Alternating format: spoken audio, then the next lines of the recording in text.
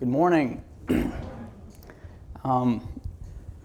It's truly a blessing to be here this morning with you all again, to sing such great songs and read such wonderful passages of Scripture, to give praise and glory and honor to God who alone is worthy of such praise and glory and honor. I hope you all ate breakfast this morning because we have a lot to cover today. Though the verses are few, the implications are rather many and far-reaching. To those men who have had the opportunity to join us on Thursday nights, some of what we're going to discuss today is going to sound familiar, but I hope this morning that this will be a refreshing and encouraging reminder to you of the incredibly important issues that Paul addresses in this letter and that Paul directly addresses in this passage. And so for the sake of those who have not had the opportunity to join us, we will be spending some time this morning before jumping in directly to the passage itself, looking at the context, because as we know, the context is incredibly important in our seeking to understand what God has for us in His Word. So, again, our verses that we're going to be looking at this morning are Galatians 3, verses 19 through 22. But before we get there, let's look at the context of the book, or rather the letter of Galatians. So the setting for us this morning is the region of Galatia. You can turn to the back of your Bible and see where that is exactly on a map. The year is somewhere between 49 and 55 A.D.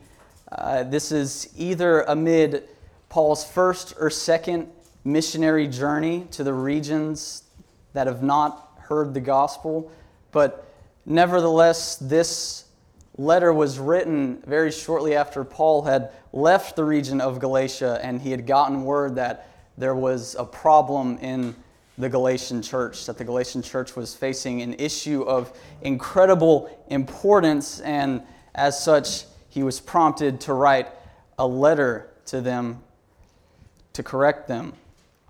And so we see, beginning in chapter 1, Paul greets them and then almost immediately establishes that there's a problem in their church in Galatia. Paul scolds them for turning away by what he says they have done. They have turned away to a different gospel. And this is a pretty big accusation, right? How has the Galatian church turned away to a different gospel? Well, we know from the rest of the context of the letter that there are people, Judaizers to be clear, who are infiltrating the church and influencing the people to turn away from the gospel and be circumcised in order that they be Christian. These people are telling these believers who are Gentiles, primarily in the Galatian church, that in order for them to be Christian, in order for them to be saved, that they need to be circumcised.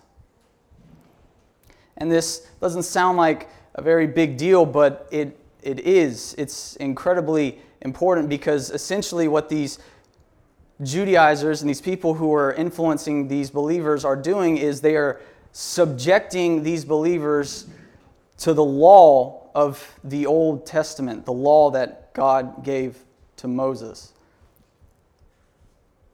They're telling these people that in order for them to be Christians, they need to live out and live by the law of the Old Testament.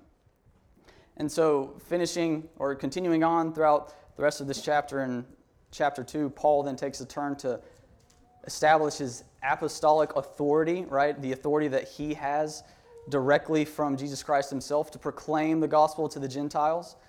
We all remember Paul's encounter with Jesus himself on his road to Damascus, which changed his life.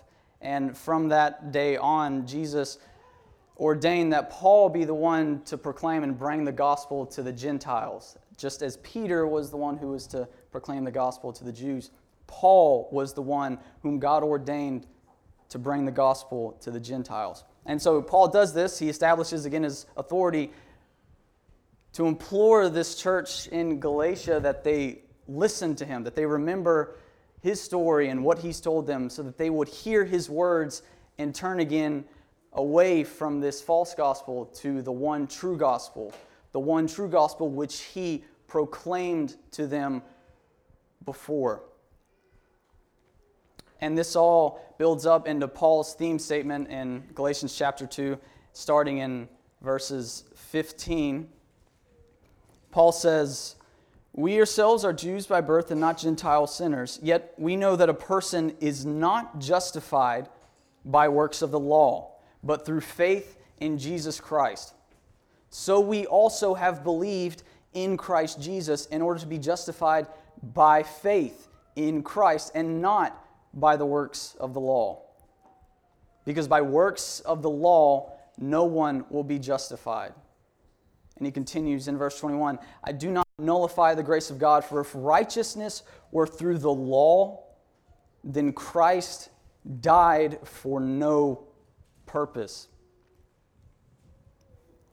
And so Paul establishes here, right before he launches into his argument and explanation of the law,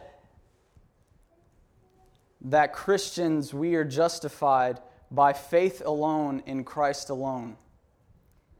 And this is incredibly important for us to understand, as this is the foundation of Paul's argument, and it is ultimately that which he wants these Galatian people to see and to understand.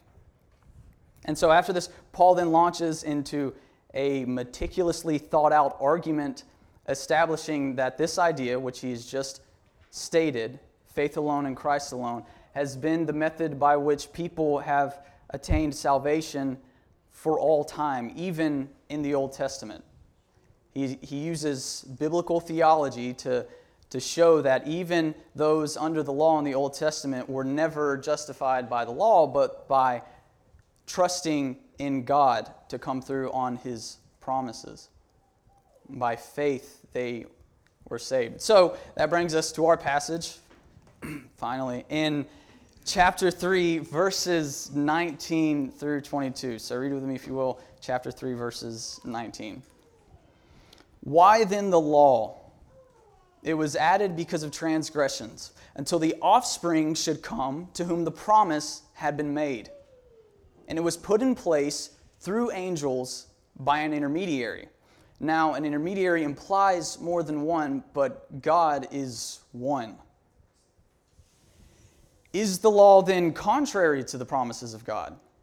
Certainly not, for if a law had been given that could give life, then righteousness would indeed be by the law. But Scripture, the Scripture, imprisoned everything under sin, so that the promise by faith in Jesus Christ might be given to those who believe."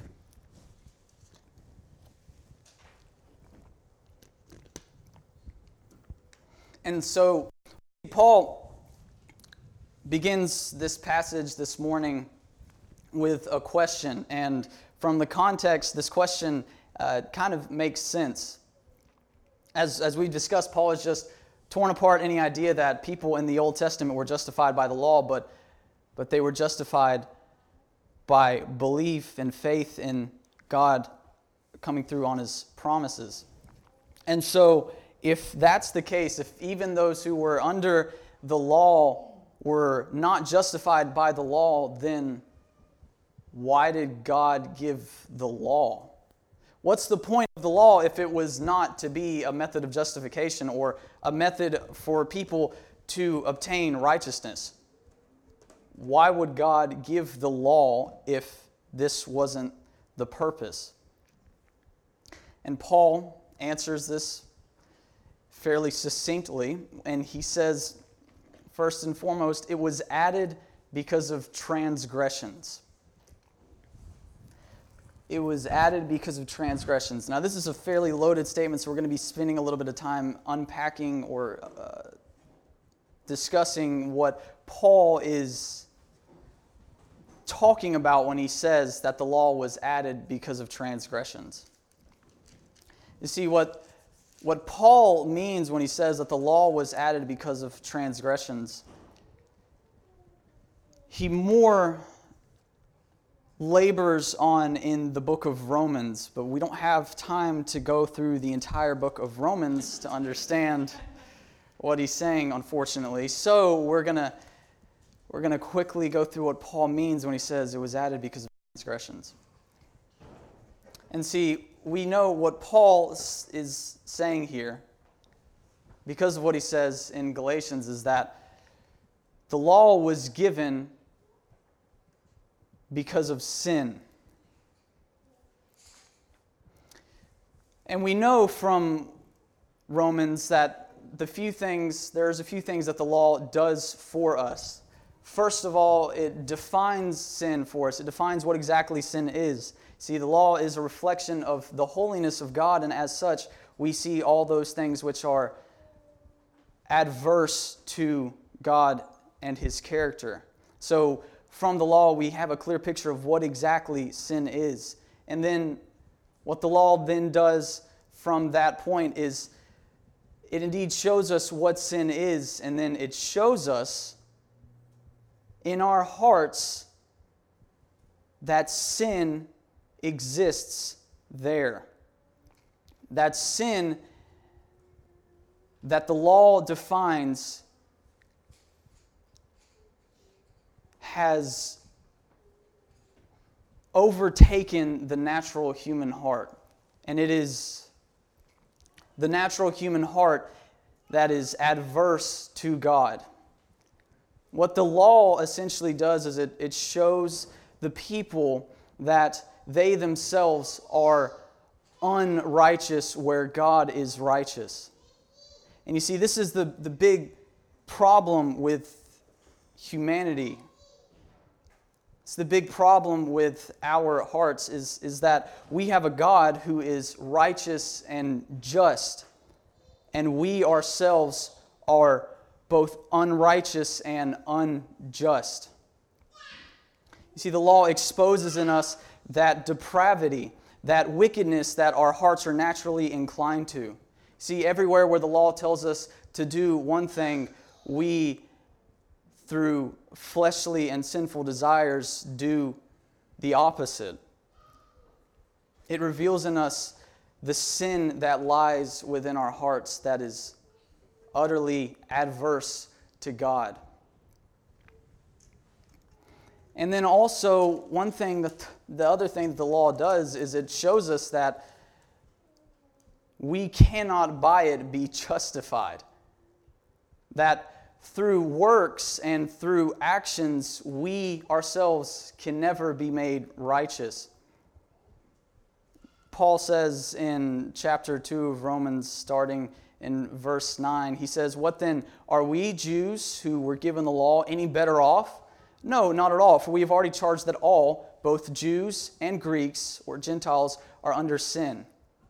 As it is written, none is righteous, no, not one. No one understands, no one seeks for God.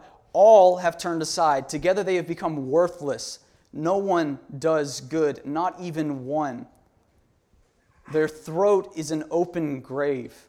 They use their tongues to deceive. The venom of asps is under their lips. Their mouth is full of curses and bitterness. Their feet are swift to shed blood. In their path are ruin and misery. And in the way of peace they have not known. There's no fear of God before their eyes." And so what the law does is it exposes this in us. It exposes and shows us how we are sinful and have fallen short of the glory of God for which we were made to reflect. We ourselves have turned from God, and by no works of our own are we able to make ourselves righteous again. We can strive and work for the rest of our lives, but nothing that we can do can ever restore us or bring us back to that point of righteousness before a holy and just God. See, all have sinned, and since God is just, all deserve the righteous punishment for that sin, which is His eternal wrath.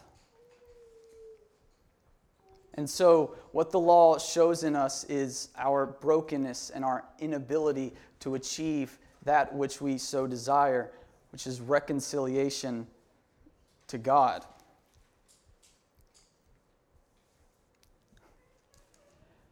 But God in the Old Testament, even beginning in Genesis, made a promise to us. He made a promise to His people.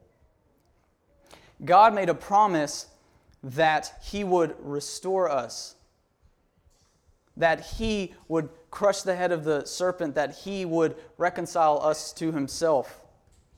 Not that we would make this leap, that we would bridge this gap, but that He would do it. And in fact, He did. You see, everywhere that we fall short, God Himself has restored us. But how? How did God restore us? See, God made the promise and He fulfilled His promise and came through on His promise by sending to earth and giving us His only Son, Jesus, who was born under the law, born of Mary, fully man. But this man, Jesus Christ, everywhere that we fell short, He did not. Where we are tempted the same as He was, He did not sin. Jesus Christ was righteous and holy everywhere that we are sinful and unholy. And this Jesus, what He did is He lived the perfect life that we cannot and have not lived. And then after living that perfect life that we have not and cannot live, He then, for the joy that was set before Him, went to the cross and endured upon Himself the wrath of God that we deserved. The wrath of God that was due to us. Jesus took upon Himself that full cup that we deserved. And Jesus Christ died on the cross for our sin. He took upon Himself the sin of us, His people, His church, and endured that wrath and separation from God which we were set to endure. And He did this out of love for us and out of joy, the joy that would overcome Him by being reconciled to us, and for the glory of His name and for the glory of God our Father. Jesus Christ did all that we cannot and have not done, and died for our sins, and on the third day He rose again, overcoming the grave, and is seated at the right hand of the Father, that we too, if we believe in His work, repent of our sins, and turn to Him for our soul justification and our soul righteousness, by faith alone in Christ alone, we too will be saved from our sins and resurrected with Him on the last day. And this is the gospel that Paul preached to the Galatians. This is the gospel that Paul proclaimed to them, to the Gentiles in the church of Galatia. And so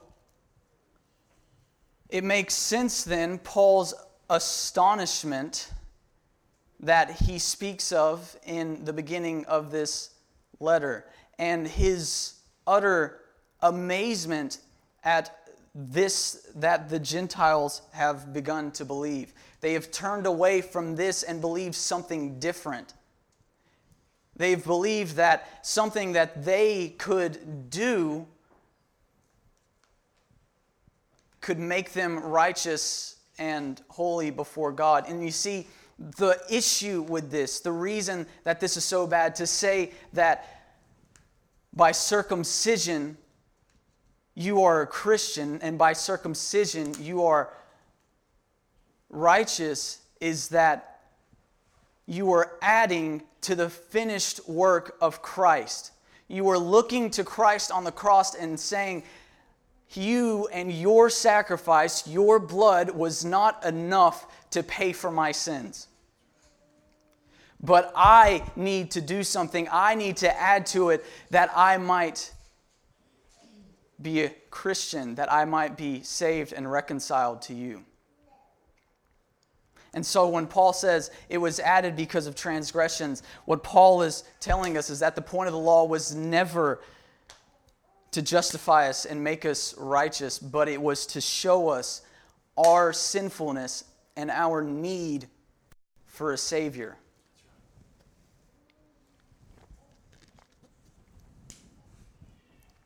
So Paul says, why then the law was added because of transgression. So the purpose of the law we see here was not to save us, but it was to indeed point us to Christ. And so we see that by the promise that God made to Abraham, we are saved, because through the law the inheritance does not come. The inheritance that we have in Christ and our salvation does not come by the law, but it comes by the promise that God gave to Abraham. And so we see that the law is inferior to the promises because its purpose was not to save us. But Paul continues, and he says then following this that the law was added because of transgressions until the offspring should come to whom the promise had been made. And so in addition to the law pointing us to Christ, we now see that the law was ever only meant to be in place over us until Christ comes, until that faith in Christ. Again, in Romans chapter 7, starting in verse 4, Paul says, likewise, my brothers, you also have died to the law through the body of Christ, so that you may belong to another, to him who has raised you from the dead, in order that we may bear fruit for God. For while we were living in the flesh, our sinful passions, aroused by the law, were at work in our members to bear fruit for death. But now we are released from the law, having died to that which held us captive, so that we serve in the new way of the Spirit, and not in the old way of the written code. You see, for all of us who have believed in Christ, we have been crucified with Christ. We have been baptized into His death and resurrection, and through that we are born again as new believers, no longer under the yoke of the law to strive and live out all our days in an attempt to achieve some righteousness, but indeed we live our life by the law of grace from Christ, whom we now serve by the Spirit, and through the Spirit in which we now walk.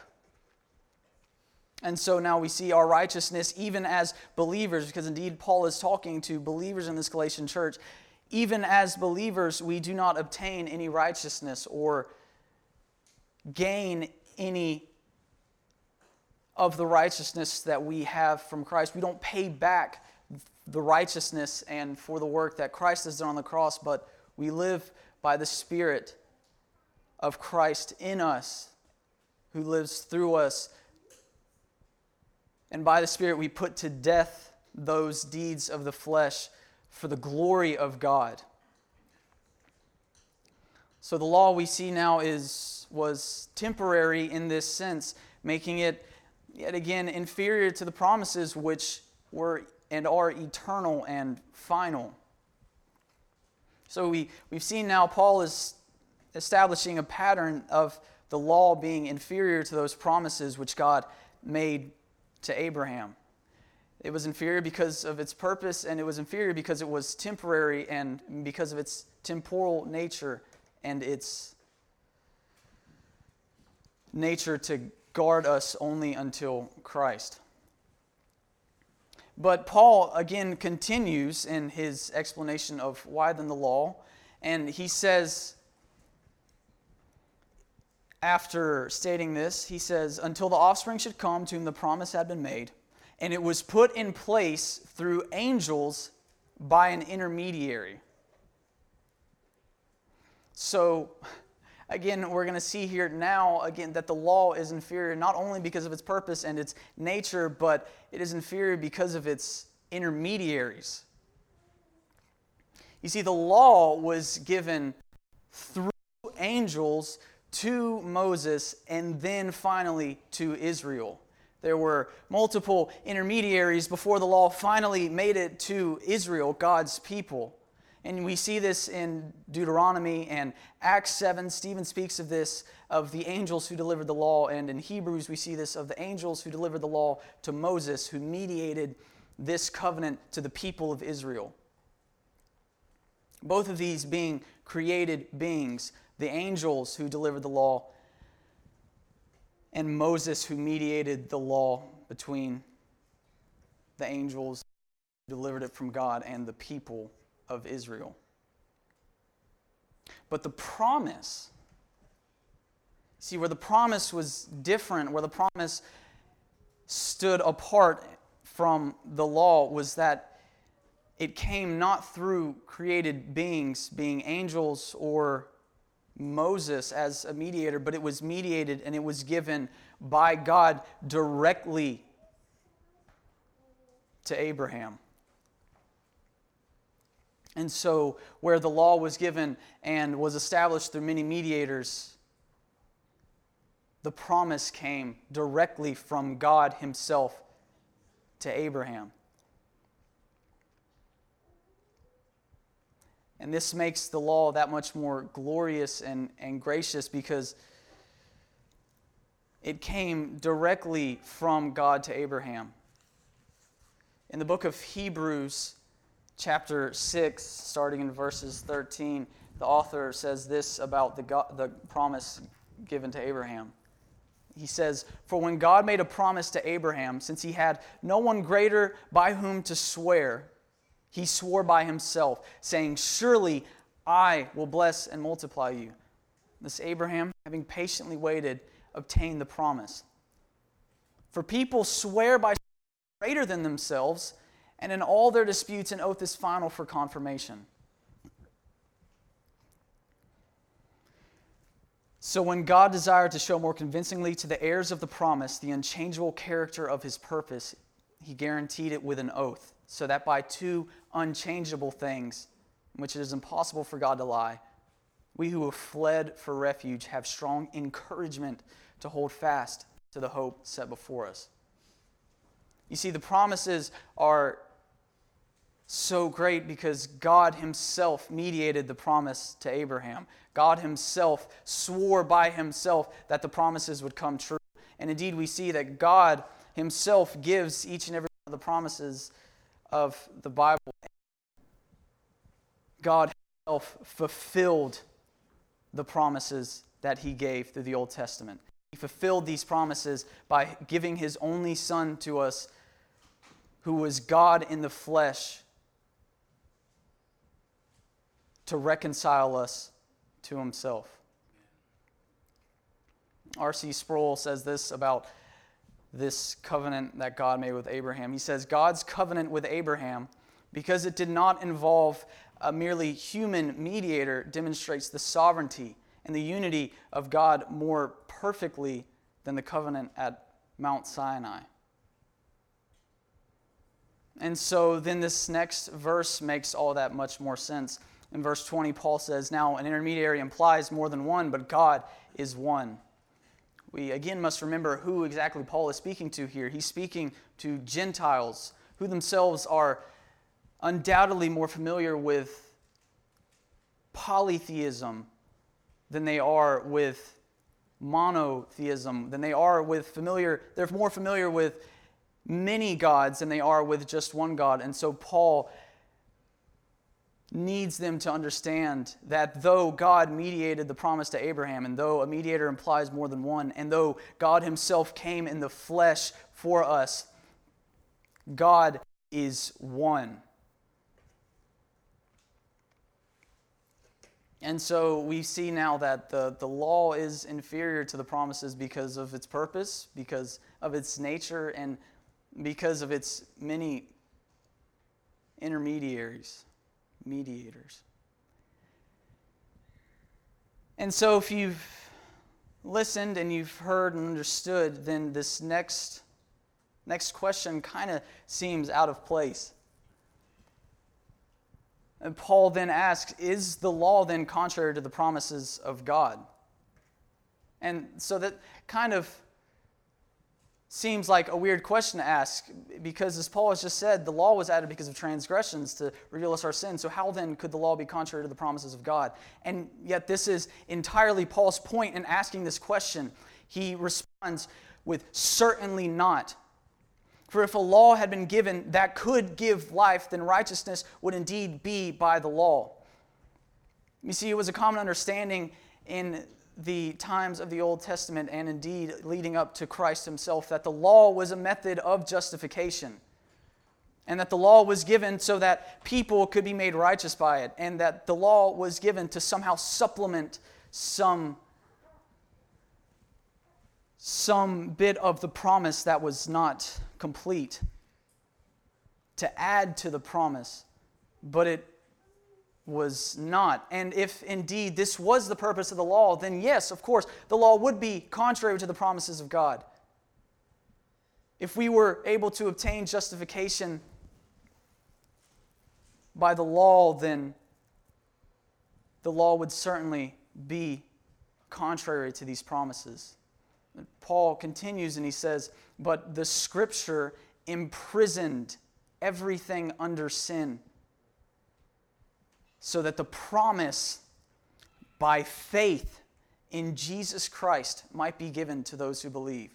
You see, the law cannot be contrary to the promises of God, because the law was never meant to justify us. The law, again, was meant to reveal to us our sinfulness and our need for a Savior. And as such, the law imprisoned us under our sinfulness, so that only by faith in Christ might the promises that were given to Abraham be received to all of those who believe.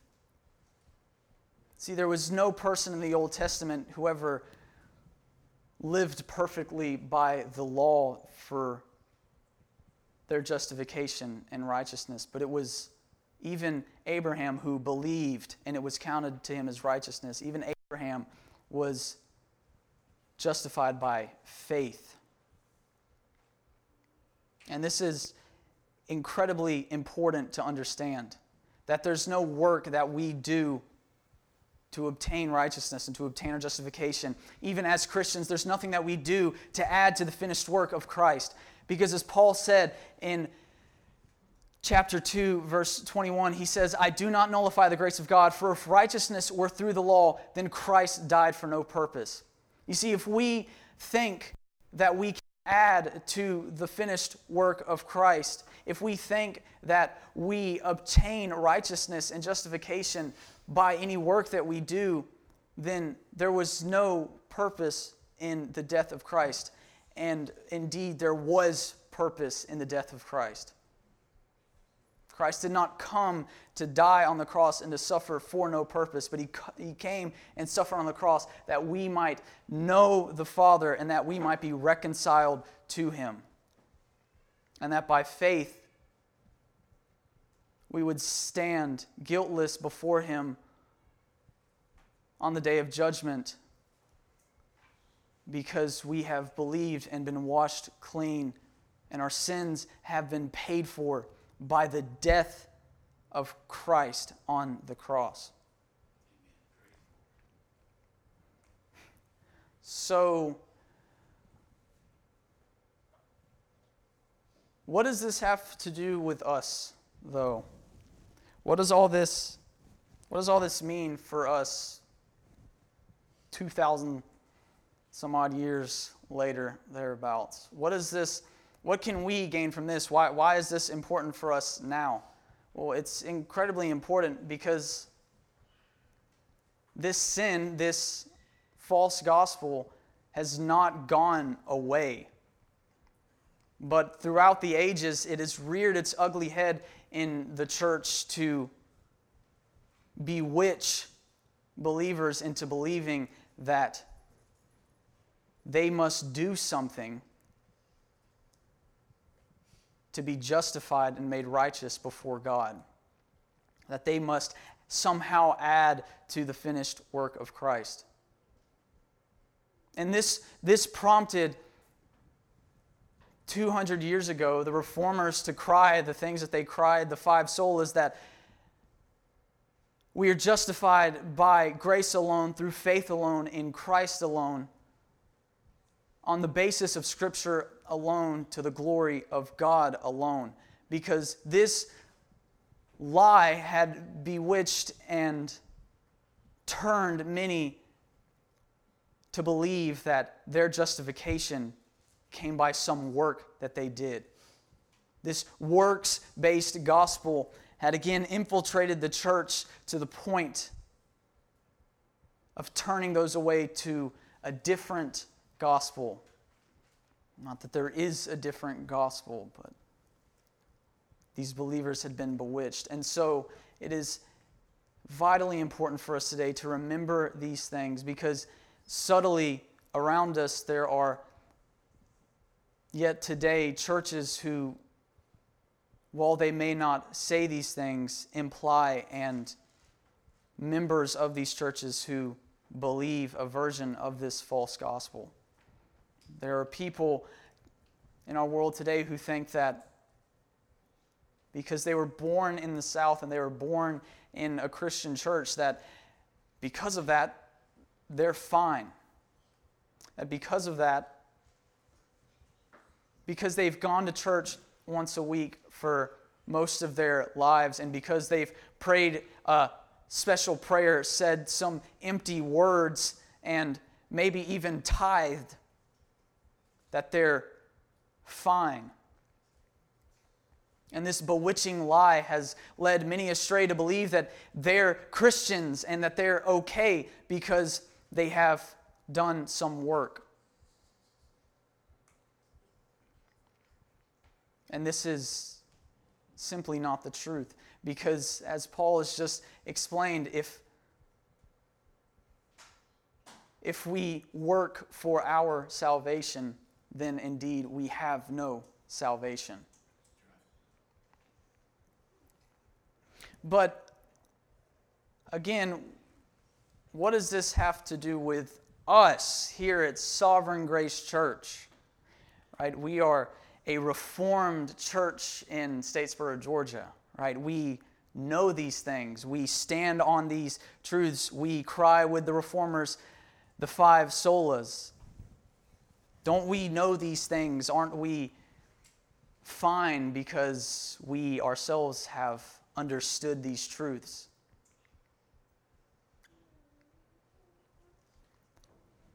But again, this lie, this bewitching lie, can rear its head in yet another way for even us here at Sovereign Grace Church. We ourselves are not immune to this lie. See, even if we here at Sovereign Grace Church, though we know these things, if we cling to our knowledge of them for our justification, if we look at others and we say, I'm good and I'm fine because I go to the best church in Statesboro.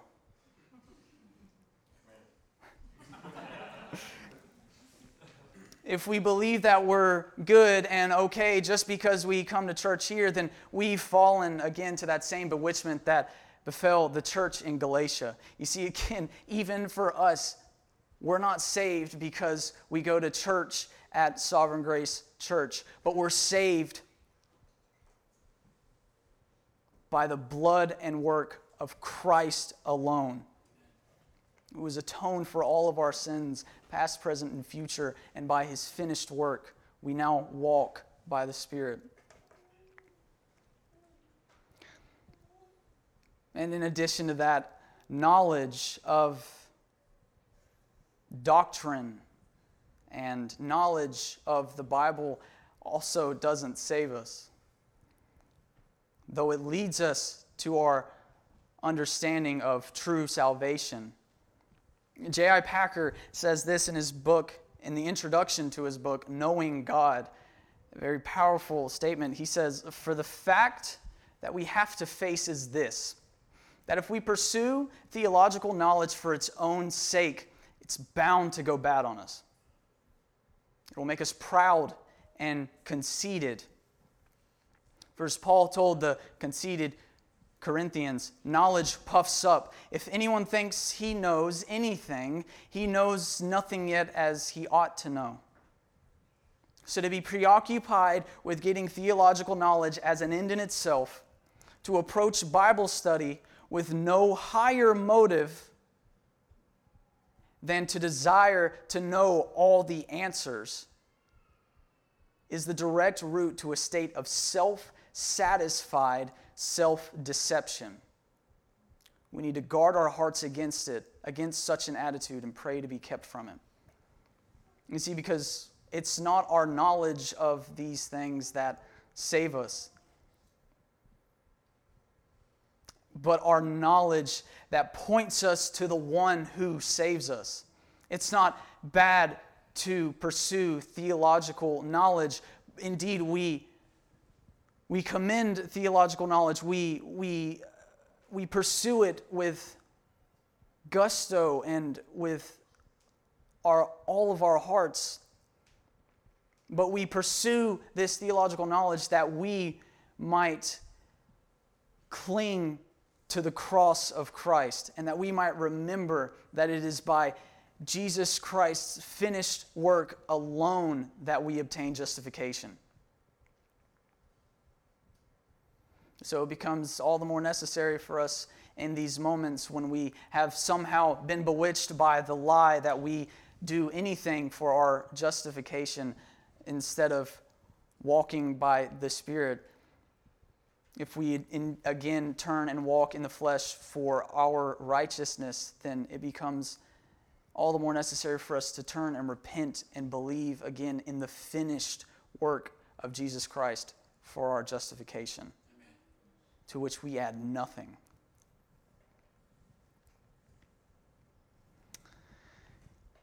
And this is our prayer, that we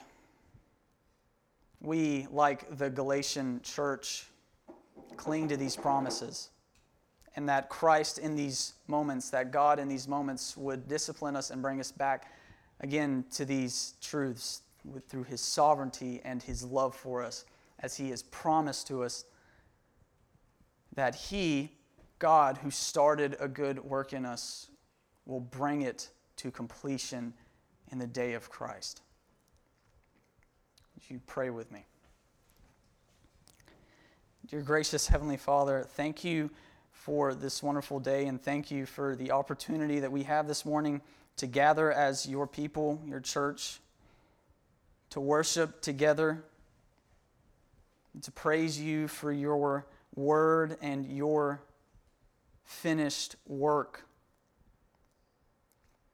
Thank you for allowing us to explore your word and allowing us to reap from it by the Holy Spirit joy and peace in the knowledge of the finished work of Christ. And we give you the utmost praise for the gospel of Jesus Christ. And Father, I ask you to protect us, your people, from this bewitchment and misunderstanding, the same bewitchment and misunderstanding that befell the Galatian church, whether it be through pride in our position or any other sin. I ask that you lead us away and boast only in the cross of Christ. Lead us away from self-righteousness and discipline us that we would not turn away from the only gospel delivered to us once and for all by the work of Christ. So, Father, forgive us for this pride and self-deceit. And as you've promised, Father, I ask that you finish and bring to completion the work you started in us.